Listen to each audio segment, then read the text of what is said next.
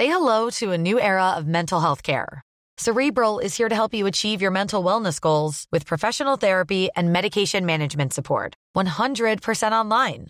You'll experience the all-new Cerebral Way, an innovative approach to mental wellness designed around you. You'll get a personalized treatment plan from a therapist, prescriber, or both in a safe and judgment-free space.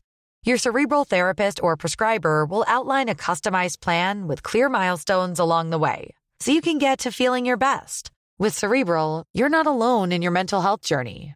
We're here to empower you to live a fulfilling life.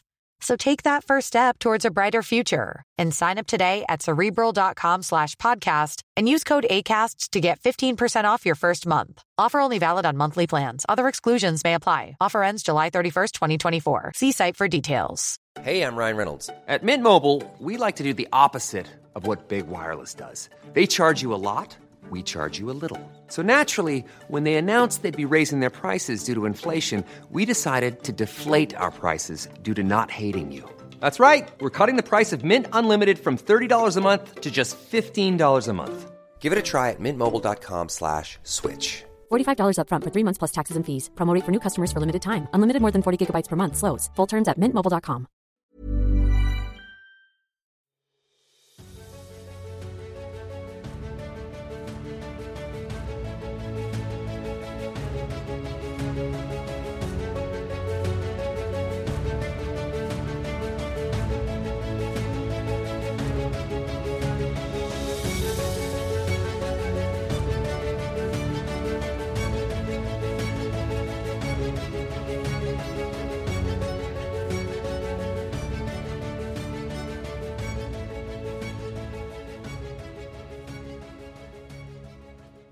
All right. Hello, everyone. This is Daniel from the Cannonball here with we have a special treat for y'all. This is kind of a bonus addition to some of the usual output that we do, and we're really thrilled about it. This is for, of course, the Agora Network. We have sponsorships, and we've had a really special in the last few months. If you've been listening to the show, of course, we have been talking about the online Great Books program. And so I'm really very thrilled to be able to share with y'all one of the leading lights of online Great Books is here to talk to yours truly. Claude actually had to sit this one out due to some technical /baby/ who knows what kind of issues, but I think mostly technical. So it's just going to be me and Scott here talking, but we have a really cool show lined up for y'all because I think really because online Great Books lines up so well with what we do on the Cannonball that we just had to have like an actual kind of, I don't know, a sit-down chat about some great books with someone from online Great Books. So Scott Hambrick is here. And Scott, if you could please tell the listeners a little bit about yourself and a little bit about what online Great Books is about. Well, you've already said my name. I'm Scott Hambrick, and I own onlinegreatbooks.com. I've spent a lot of time as a small business person and doing business to business, kind of small business, and kind of semi-retired from that now. And I've always been interested in the great books and run a great books group out of my home for years. And a friend of mine, Brett McKay, who owns and runs The Art of Manliness, he's in my home group, and he's like, Hambrick, you've got to get this out so more people can do it. We need to get this, in some sort of online environment. So I did. We have hundreds of people reading, books from the classical Greek era right now. They've signed up. We send them their books directly to their home. We send them reading reminders, text message reading reminders. We try to help people create a habit of reading the good stuff for 3 hours a week. And then we, in the Great Books tradition, we have a 2-hour Socratic seminar that one of our seminar hosts leads, and we have just normal people. We've got everybody from surgeons to the towel boy at the car wash, literally, that are discussing the Iliad and Plato's Protagoras and books of the Western canon. And our list is a whole lot like Bloom's list. They got they overlap 90%. So we're reading a lot of the books you guys are reading, and. Man, it's just, I've had people email me and say, thank you so much. I can't believe it. I just finished the Iliad, and it's the first book I've ever read. Yeah. So we're really getting regular people to read these things that I think that everybody should know, should own in their head. Absolutely. I mean, I think that's one of the great. Overlaps between our two projects. Yours, of course, is much more organized and noble and getting it out there than ours. But I think that idea that these are works that belong to everyone, and so it's important for people to avail themselves of them. I think what's really cool about what y'all do is providing that sort of not only like providing the selected editions that you actually, so as part of your subscription, not only do you get the reminders and the Socratic dialogue stuff, you actually get the actual books, sent to you. Yeah. And that kind of structure that's provided by that kind of sort of accountability to yourself and your fellow students really helps provide a lot of that structure and helps people accomplish, reading these, on the face of them, pretty intimidating works. I mean, before you actually grapple with them. I mean, when we were starting out, when Claude first pitched it to me, to do the Cannonball, like I'm the layman of the two of us, and I was a little bit like, I don't know, am I up to the task? But having that kind of accountability to another person that you're involved in the project with is just such an important aspect of actually being sort of giving yourself the self-discipline, teaching yourself the discipline to actually to read and stuff. And then honestly, I'll tell y'all, once you actually get into reading these books, I mean, there's a reason why they've, stood the test of time as interesting works you can get stuff out of.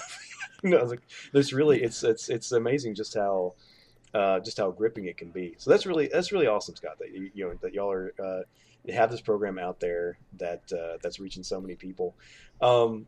And we'll talk a little bit more, I think, after our kind of conversation here about. Or no, I'll go ahead and put it at the top here. Y'all actually do have a promotion going via our podcast, the Cannonball, through Agora, so that there's actually a promo code that. So if y'all are listening and this sounds like up your alley, which I would presume a lot of our listeners absolutely would be. If I want to interrupt you. Yeah. I've done a lot of podcasts, talking about great books and talking about these big ideas in these books, and I'm gonna indict all of your listeners that right now they're listening to us. I think that a lot of times people listen to podcasts about these heady things, and for them that suffices for actually reading them and knowing those books in their head. I think you're right, and I'll be the first to tell them, man, listen to me blather on about the Divine Comedy is nowhere close to the experience of reading it. No, I mean, not by a long shot. No, the conversation we're going to have about Burke here ain't even the shadow on the cave wall. That's right.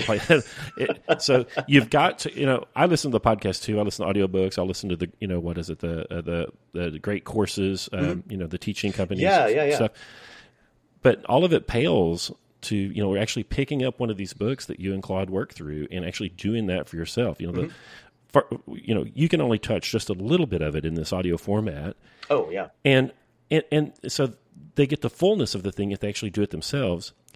Plus, they get the accomplishment. When it's done, you can look at that giant book that you read and see the notes and the margins, and you did it. It's a big deal. Absolutely, and it is a big deal. I can tell you from experience. Like I felt very accomplished actually reading these things. And so yeah, you're absolutely right, man. Like it's listening to some other people talk about it is nowhere close to the actual. The cognitive experience of reading a text for yourself, encountering these thoughts from another human being from X number of years ago, and this widely differing and disparate civilizations and ways of and modes of being. There is no substitute for it. So yeah, if that sounds like something that you want to be a part of, you can sign up for Online Great Books, and I believe there's a promo code for Cannonball listeners, which is CAN. Is that correct, Scott? Yes, sir.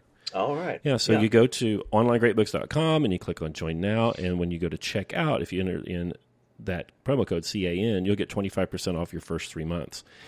If, perchance, you go there and enrollment's closed, you can go and join the waiting list, and then when you check in, you'll still get that discount. And the next enrollment will be open October 15th, 2018, and then the one after that will be January 1st, 2019.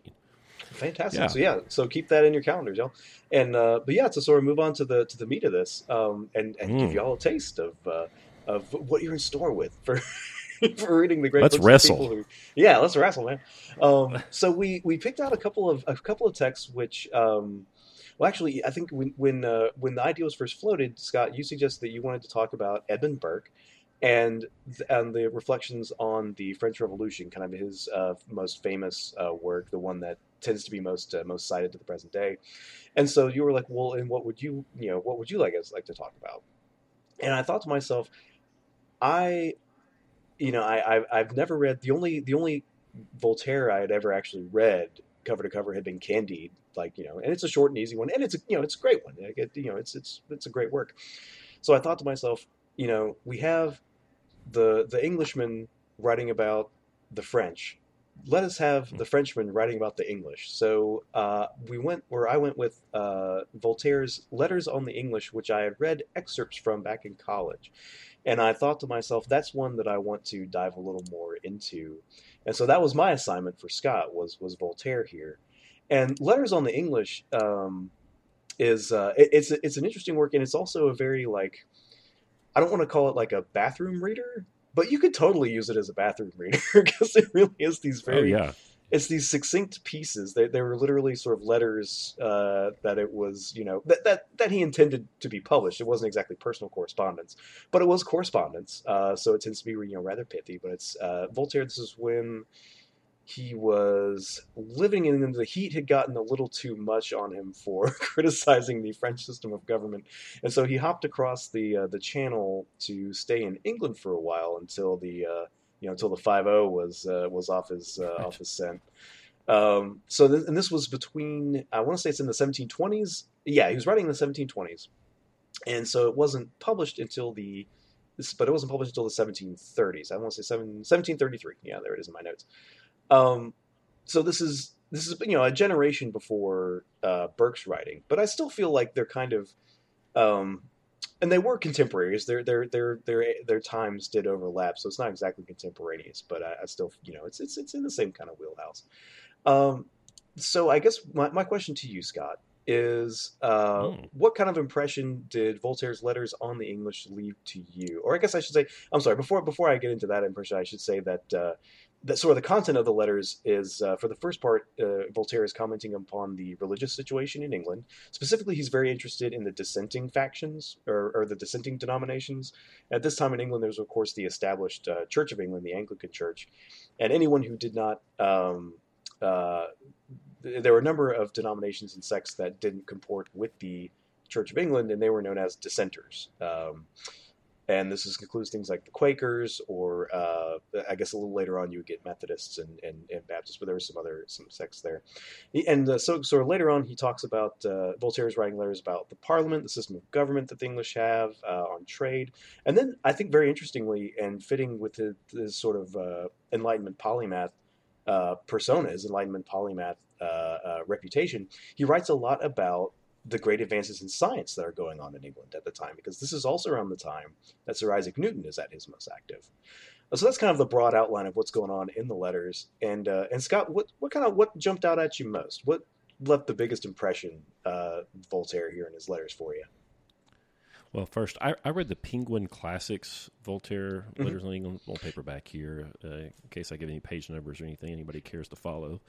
Man, I thought he was great fun. I think you're, I think you calling it bathroom readings, right? Yeah. It flows. It's fun. It's almost like reading Mark Twain. Mm-hmm. He's really funny, and he's not scared to put his finger in somebody's eye. Nothing's off the board, whether it's religion or individual politicians or Newton. I mean, nothing's off the table for this guy, and he's just smart and funny. It is, they're letters. They're short pieces. Mm-hmm. They're all self-contained. They're very interesting and fun, and it kind of reads like a travel diary also. It's a delight to read. We're not even talking about the ideas in it yet, but it's a delight to read. It's a lot of fun. Yeah. He was fascinated by the even though England had a state religion, he was fascinated by their religious freedom and the types of religious characters that were there. Mm-hmm. And he starts out talking about the Quakers, who are, we know what the Quaker stereotype is, right? It's the guy on the oatmeal box, right? And that's really kind of and that's kind of basically the end of most people's knowledge of the Quakers as a as an expression of the Christian religion. Really, it's like we think of the guy on the oatmeal can and like, oh yeah, and I think maybe Pennsylvania has something to do with it. Right. Yeah, just these staid, sober people, and he wrote about them very admiringly.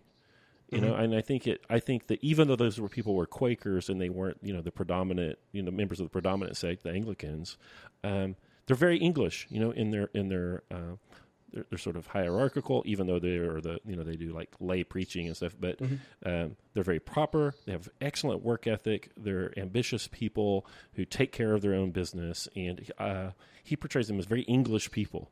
It's great. And then when he talks about the Anglican clergy, I mean, they're certainly very English too. He says the Englishman as a free man can go to heaven by whatever route he likes. So they're not, even though they have a state religion, he says, that they're actually pretty forgiving and pretty tolerant of those other sects. It's later. Oh, sorry. Go ahead, Scott. And he says that the clergy in England are almost all married. Then he says the uncouth manner they have acquired in the university and the lack of feminine society there means that usually a bishop has to make do with his own wife in England. That's one thing I really love about Voltaire is the especially in this Letters on the English, because of course his audience is back at home, right? He's writing these for a French audience, and so he's like, oh, it's almost like the kind of it's like that other kind of Enlightenment trope of the noble savage, where the writer picks a presumed to be more primitive society than his own in order to exemplify them, to point out all the hypocrisies and corruption of his own society. I think Rousseau among the French was kind of the most leaned on that the most. And I think it was kind of funny that Voltaire sort of used the English as his noble savages in that kind of That's rhetorical that rhetorical space, I think Burke would take exception there. Well, yes, of course. and as we all should. The whole stereotypical idea of the noble savage is one that we need to actually, it's not that great. He's certainly looking at England as a laboratory for some ideas that the French could possibly learn from. In this letter on the Presbyterians, he says, if there were only one religion in England, there would be a danger of despotism. If there were two, they'd cut each other's throats. But there are 30, and they live in peace and happiness. And they're having big problems with corruption in the Catholic Church in France at this time. So he's really interested in how all of these weird sects, including Catholics, aren't warring in the streets all over the English Isle. And he manages to talk about it and still be fun, unlike Burke. There's nothing fun about Burke. No, Burke is dead serious all the time. Burke is he's your crazy uncle. He's your crazy uncle. He's the guy who's always like step into the thread like, hey, too much fun going on here. All right, this is serious discussion time. What I thought was interesting with Voltaire, especially on religion, and especially with the Quakers, is that you really get the sense, like, kind of the stereotype of Voltaire is that he was kind of unendingly hostile to organized religion, and that shows up a little bit in some of these letters and some asides here and there. But what I think, especially as talking to the Quakers, he seemed pretty fascinated with the idea of the like you mentioned, the lay preaching. Like there was a much more egalitarian sense, at least in worship, with the Quakers. Like you mentioned, like the Quakers themselves are still very tied up in the English class system. These were not your these weren't the levelers or the diggers of a century earlier, where there was some sort of radical experiments in England with a more sort of radical definition of egalitarianism. But they did take seriously this idea of egalitarianism within the body of the faithful. And I think that really struck a chord with Voltaire. Simply, and I think it highlights that Voltaire was more anti-clerical than anti-faith, we might say. Like he himself was, he was in that mold of he was kind of the prototypical Enlightenment deist. Like his conception of what the divine was that it was very removed from our day-to-day life, that there was basically like an Aristotelian prime mover was kind of as far as he was willing to go for saying this is what I think God might be. But I think that's what I found most interesting, and that's what kind of jumped out at me the most in at least the sort of that first part of the Letters on the English, is how he seemed legitimately very interested in these people's self-conception and these people's ways of going about things in a way that the kind of I don't know, you might imagine a kind of snide and self-satisfied atheist today might not go about it. Right. But that really jumped out at me. Like, I think it's I think Voltaire as a man is much more. He's much more upset with the abuses of a religious hierarchy than with the idea of religion itself. Yeah, when he goes to the Quaker meeting and he sees the lay preaching, they call themselves the Friends, and when he sees that, I can imagine that he's having these prototypical thoughts about the rights of men and this equality, that later crops up in their bloody violent revolution. Right. That Burke had some things to say about too. Yeah, but you can see the beginnings of it. And, man, and I think he's generous. He can be biting and ugly sometimes to his opponents, but he's not here. I think he has a love for the English, actually. Yeah, absolutely. And it really, I think it. I think one of the one ways it really shines through is in his really just truly. I don't know if this is the right word to use, but I was almost touched by how excited he was to report about Isaac Newton. Like, oh yeah, like it's really, you get this kind of secondhand excitement from him because he wrote this whole letter, the letter 15 on attraction. So he's talking about Isaac Newton's universal gravitation, his theory of universal gravitation or attraction, and just the way he talks about it, he has that same kind of like almost like schoolboy excitement about like the way that this is, like, oh wow, like Isaac really cracked into something here. And it's one of those things you can read that, like, history of science is something that I'm pretty interested in myself, that I've done. And again, of the many things I'm a layperson in, science is way up there. Like, I'm a humanities man through and through. Don't ask me to actually do any science, but I'm still interested in like the history of the sort of the philosophical bases and the ways in which the body of knowledge developed, right? And it can be hard to capture. It can be hard to access the kind of excitement that must have been going on in people's minds with each of these sort of great steps, like like Galileo reporting that there were satellites around Jupiter, or Einstein's theory of general relativity upending the Newtonian universe, etc. So that's what's pretty neat about reading a primary source from this time of these great strides being made in this understanding of the material universe by someone who is very interested in that topic, and he's getting me all hyped about it. Like, you read it, yeah, and like at least for me, it was like I started sort of getting that secondhand excitement that, like, wow, that must have, no wonder it it sort of like gave a window into that enlightenment, like the sort of enlightenment thinkers that really took it to the extreme with, like, okay, using reason, we can absolutely figure everything out. And of course, that's a project that's doomed to failure, but you can almost understand why they felt that way when you understand that, like, oh, wait a minute, there were guys that really were cracking the code on some stuff. Like, I would get caught up in the excitement too. Yeah, I don't think there'll ever be anything else happens like those discoveries that Newton made. I don't think that we can even. I mean, the internet ain't that. Landing on the moon isn't that. Landing on the moon was just the fulfillment of Newton. Really, it was just like taking what Newton did and running with it. I mean, since maybe some guy was able to start and control fire, it's probably the biggest deal. And Voltaire was there. Yeah, and he writes about that with all the excitement as somebody who might have actually got to go to the moon, maybe and he writes about Descartes and Newton, and he kind of compares and contrasts those people, and then later on he kind of he craps on the Royal Society, there are the Science Society in London that Newton was a member of, and Faraday and all these giants, because anybody could join. Yeah. And the French societies weren't like that, and he's both super excited about all of those innovations that are coming from Newton and minds like that. But at the same time, he doesn't really get it.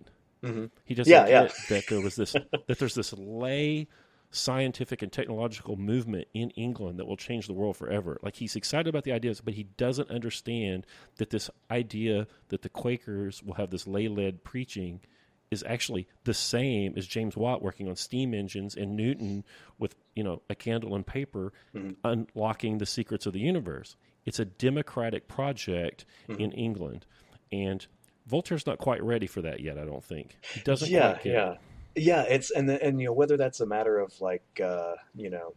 I'm not much of a Voltairist to know, but I would be curious to know whether that could be more of a reflection of just the kind of the hard-coded Frenchness. If you're raised in it, it's hard to look outside of it.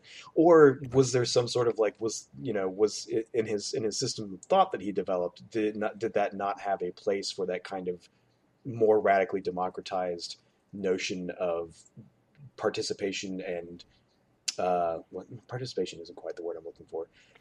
It's just an entrepreneurial spirit in thought, in deed, in everything.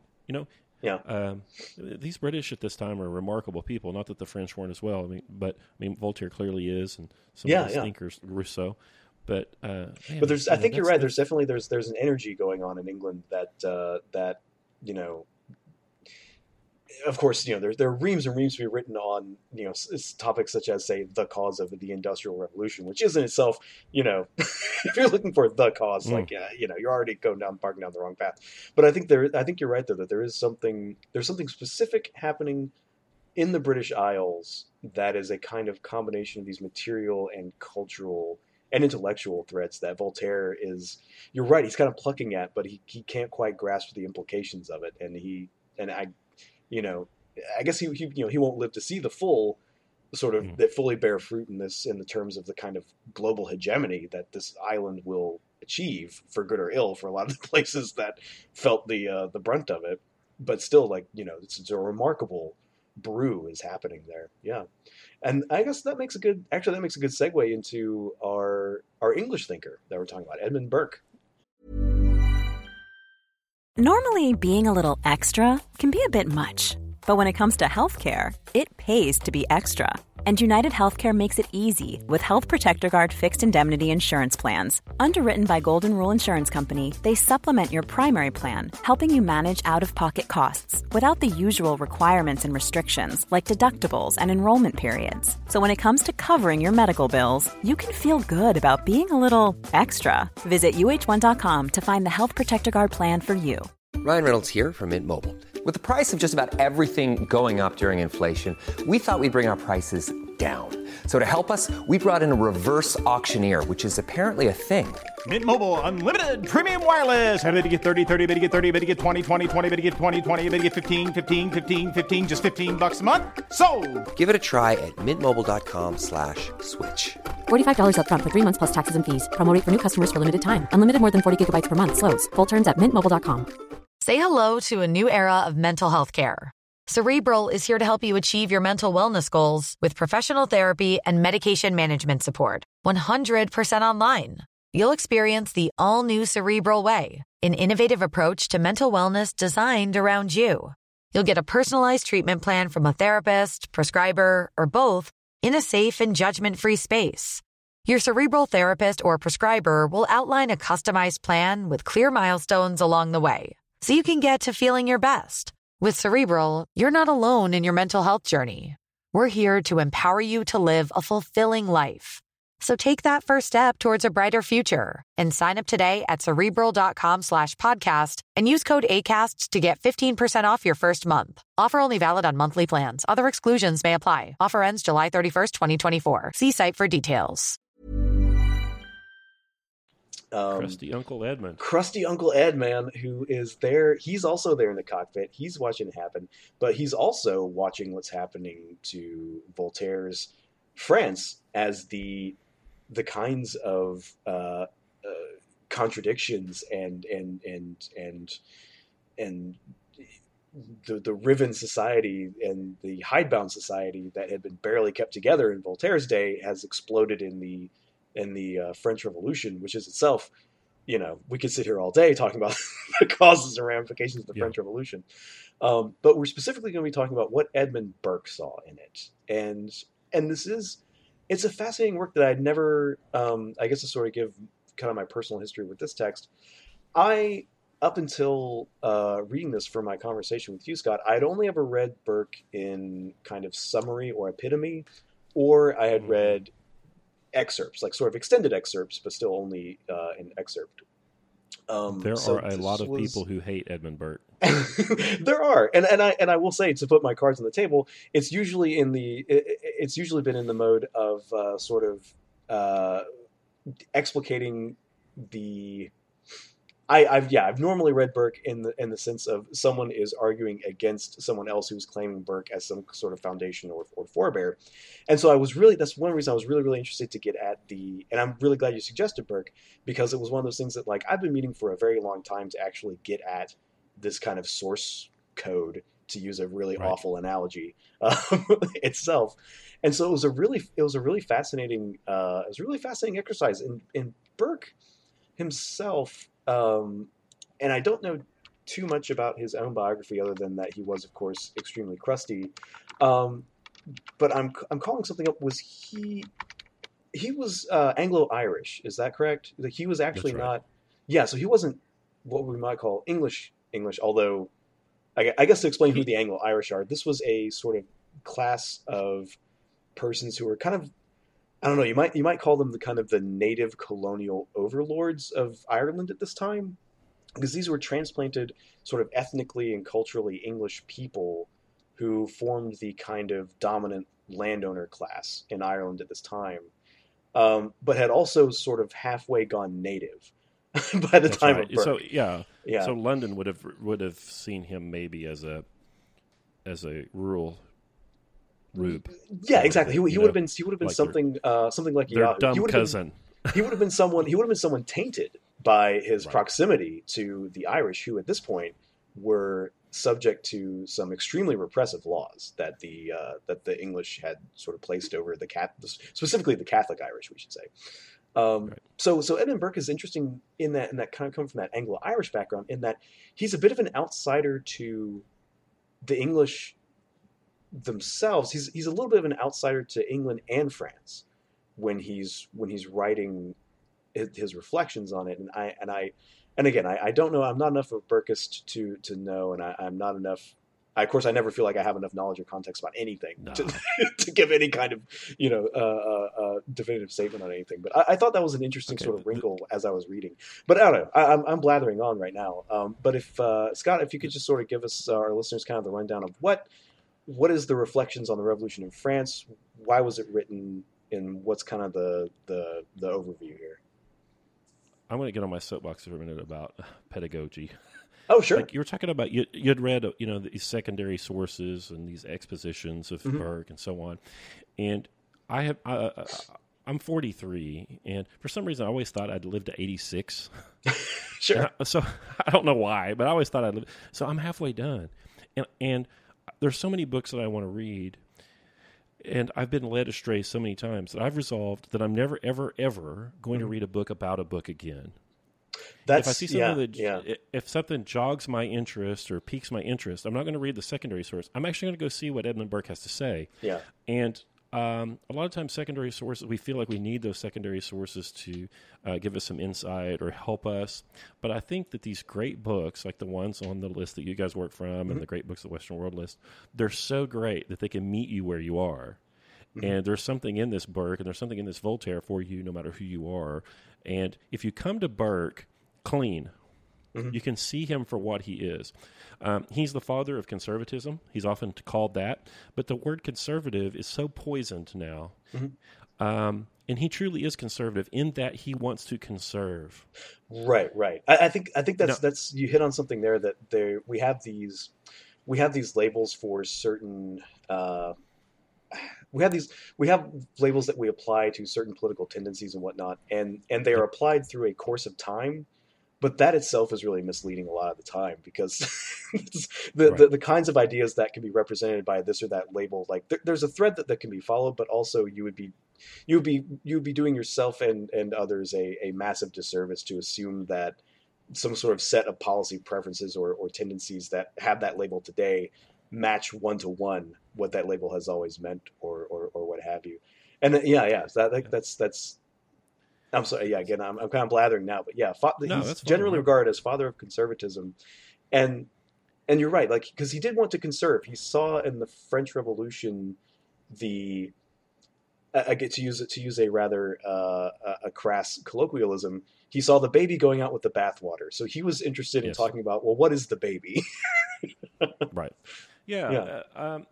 The Voltaire book is a first-hand account of what is going on in England at that time, and it's very much about Voltaire. The Burke's book, while it is about Burke, is chock full of fascinating ideas, and there's a lot we could talk about in here. But one of the most interesting things about this is he has educated me about what the English government was at that time. In 1688, they'd had a nasty revolution. Killed their king, brought in a king from the House of Hanover, and so he's writing about 100 years after this revolution.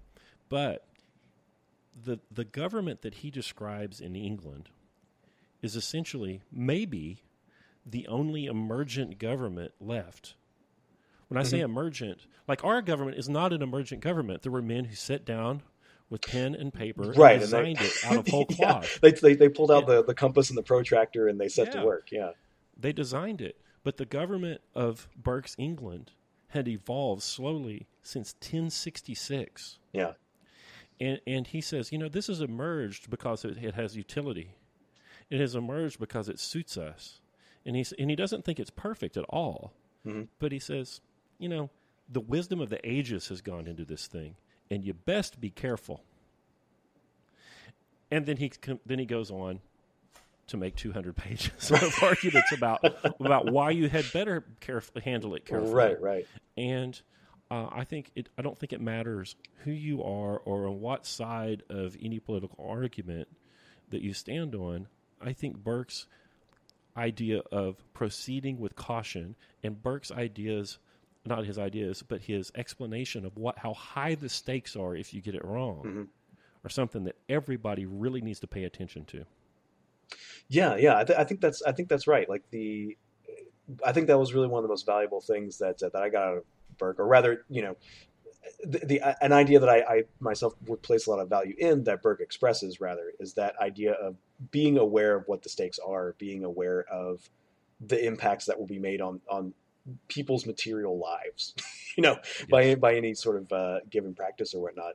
And I think you bring up the Glorious Revolution, the 1688 revolution, which Burke refers to quite a few times.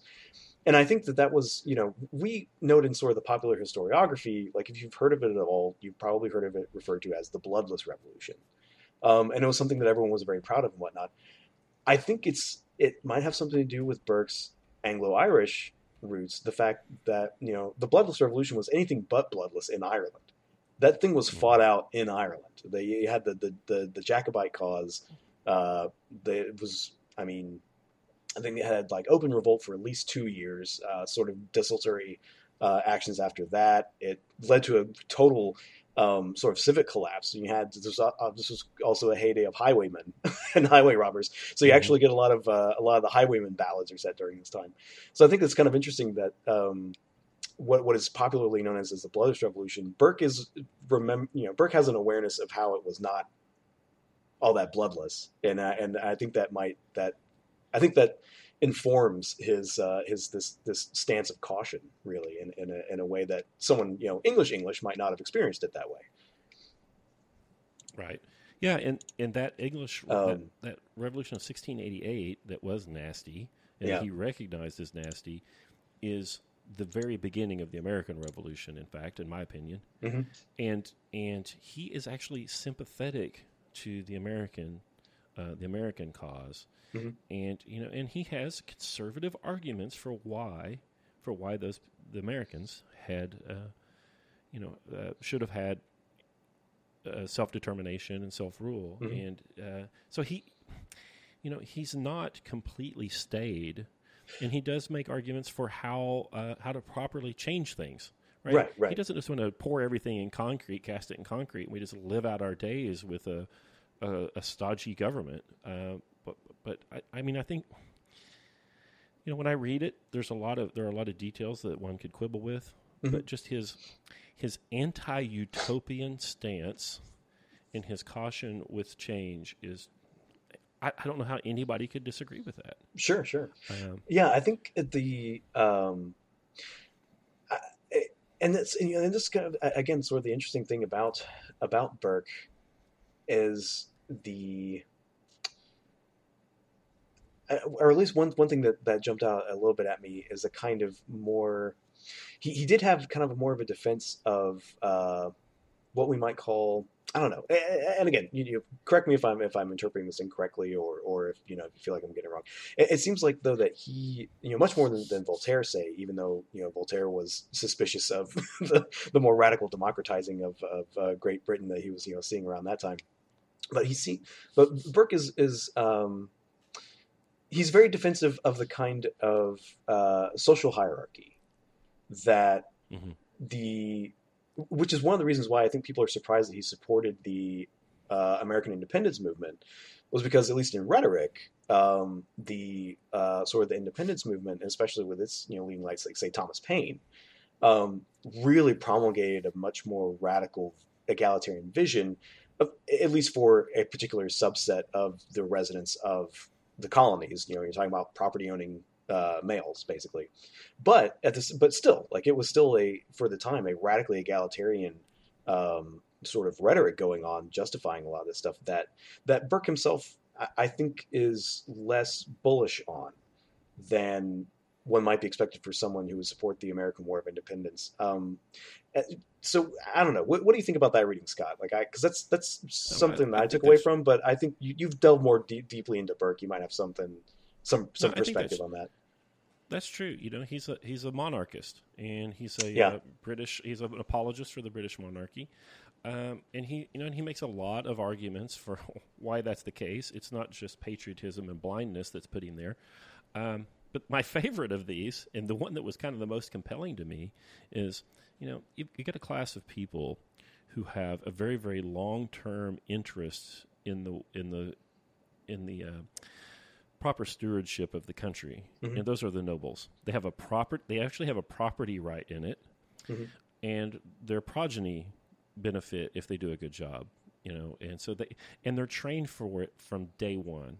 Now, I'm not that was right, but he says, that idea like, of the that there is a class of people who are trained to be the sort of leaders of the realm. I guess to be the government. Yeah. They're trained to govern. Yeah, and he says it's the family business. And if they're and if they're not good at it, they don't get to keep the business. And they've gotten pretty good at it. I'm being flippant here, and he makes a much more eloquent argument than I do, of course. And then here's the kick-in one. This is the really good one. He says, "Do you really want to be governed by your peers?" So I'll ask you, podcast listeners. You've been to Walmart. Yeah, you've been to Walmart. You want to be governed by your peers? I mean, some days it's it seems like the only right way to do things, and then some days you're like, man, I'm glad there are some stopgaps between between us and full on radical democracy. It's an internal struggle. I've been on Tumblr. Yeah. I've been on Tumblr. I don't want everybody to have a vote. I mean, I guess I understand the position, man. It's Yeah, and like I said, he makes a 250-page argument there for why that might not be a good idea to be governed by the peers, but he is an apologist for the monarchy, and again, a lot of the arguments are about the fact that the monarchy that they have, which is a weird hybrid. At that time, they have a parliament, and they control the money, and the king controls some administrative aspects. It's really this weird thing that's distinctly British, and it emerged over time through necessity. And when a necessity arose, the system changed, and they rose to meet the necessity. And he's like, it's pretty good. I don't know that we need to kill 5 to 10% of our population to change this government. Right. Right. Yeah, I think And, Voltaire actually had a good line about it in the letters, where I'm paraphrasing because I can't find it right in my notes here, but he said something like, so that in England, like there is a monarch, he is fully empowered to do good, and he is restrained in his capability to do evil. Right. So I think that's kind of that kind of ideal, or rather what Voltaire would see, and I think what Burke would see as this ideal sort of mode for a monarch, which was again in contrast to the absolutist model, which had been established for about 150 years or so by the time the revolution happened, and was considered at the time to be the wave of the future. Right. This was It was considered progressive and rationalizing to be centralizing your absolutist monarch power, and of course that didn't quite work out so well for the French, as Burke is happy to point out. So let me ask you a question. After reading Burke, Yeah. okay, well, we're here in the United States, and we went to school in the United States, and we're told that democracy and republicanism, Republican democracies, that's the pinnacle of government, of governmental systems. So after reading Burke, are you satisfied to say that that's as good as it gets? I mean, I wouldn't be satisfied to say that was as good as it gets before I read Burke. And then afterward, though, also like I guess to lay my cards on the table, to use that hoary old phrase again. I am myself a pretty committed egalitarian, in my heart and in my thought, and so I spend a lot of my sort of political energy thinking about ways in which to, I guess, how might a more egalitarian society be responsibly developed.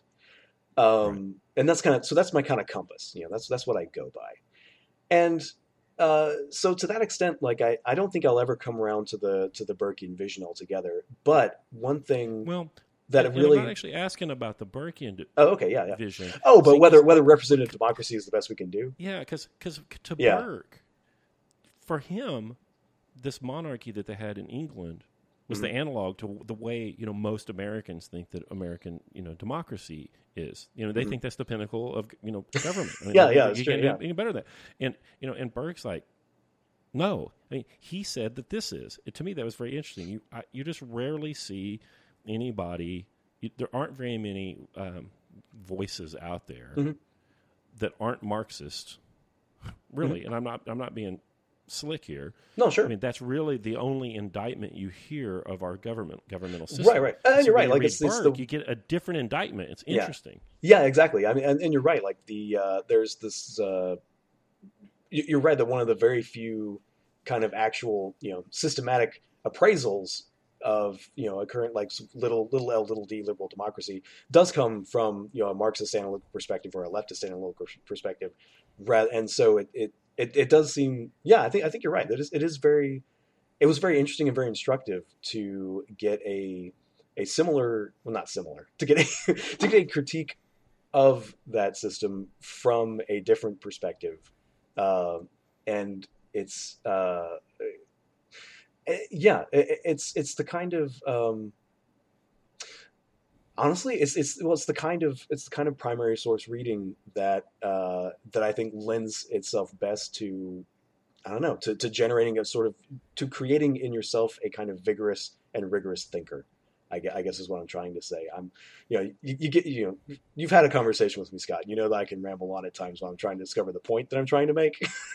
but I guess what I am trying to say is that no, I would not be willing to stake out on my life that the representative democracy as currently constituted in most of the what we know of as the little L little d liberal democracies is the best possible political arrangement.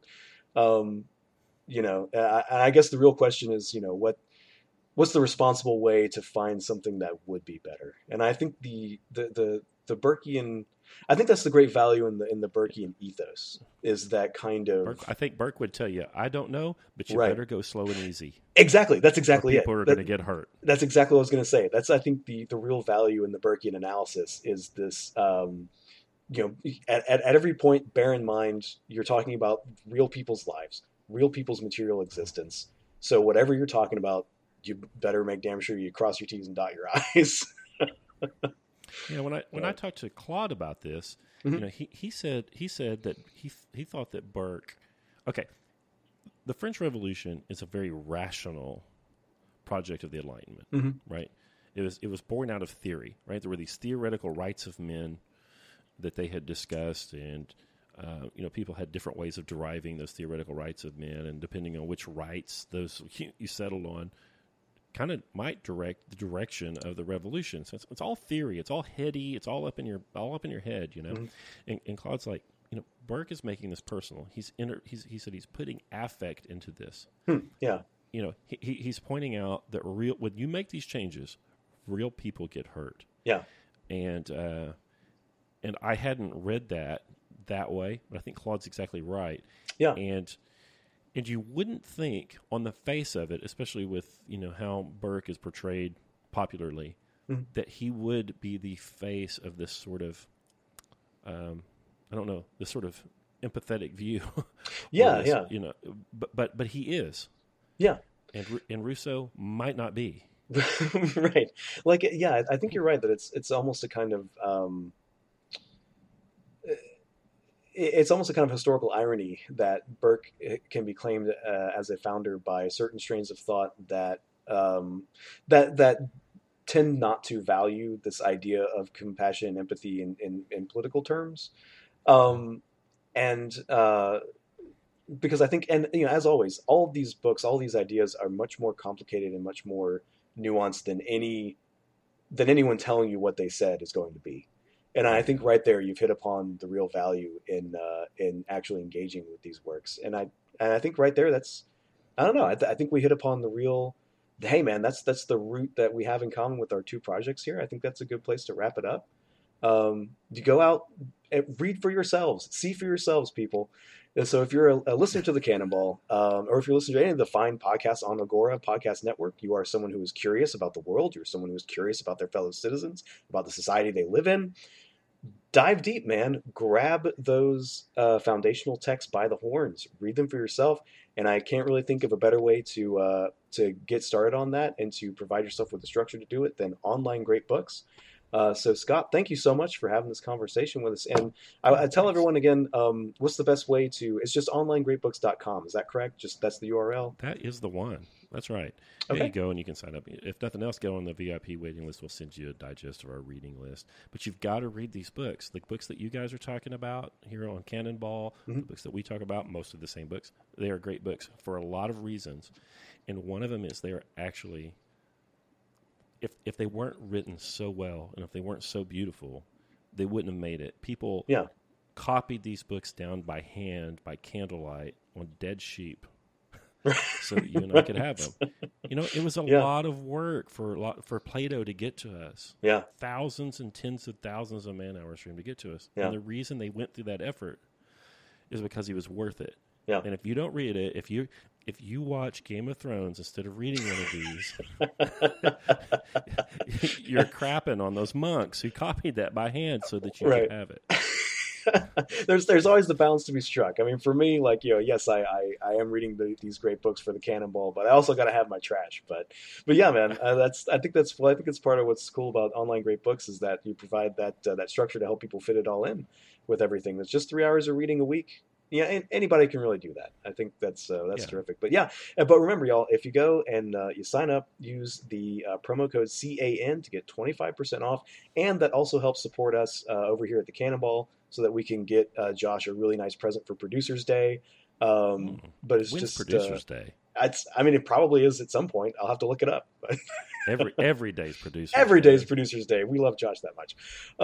But yeah, thank you so much, Scott. This has been a really fantastic conversation, and I'll see everybody on the Cannonball. And y'all, please check out Online Great Books.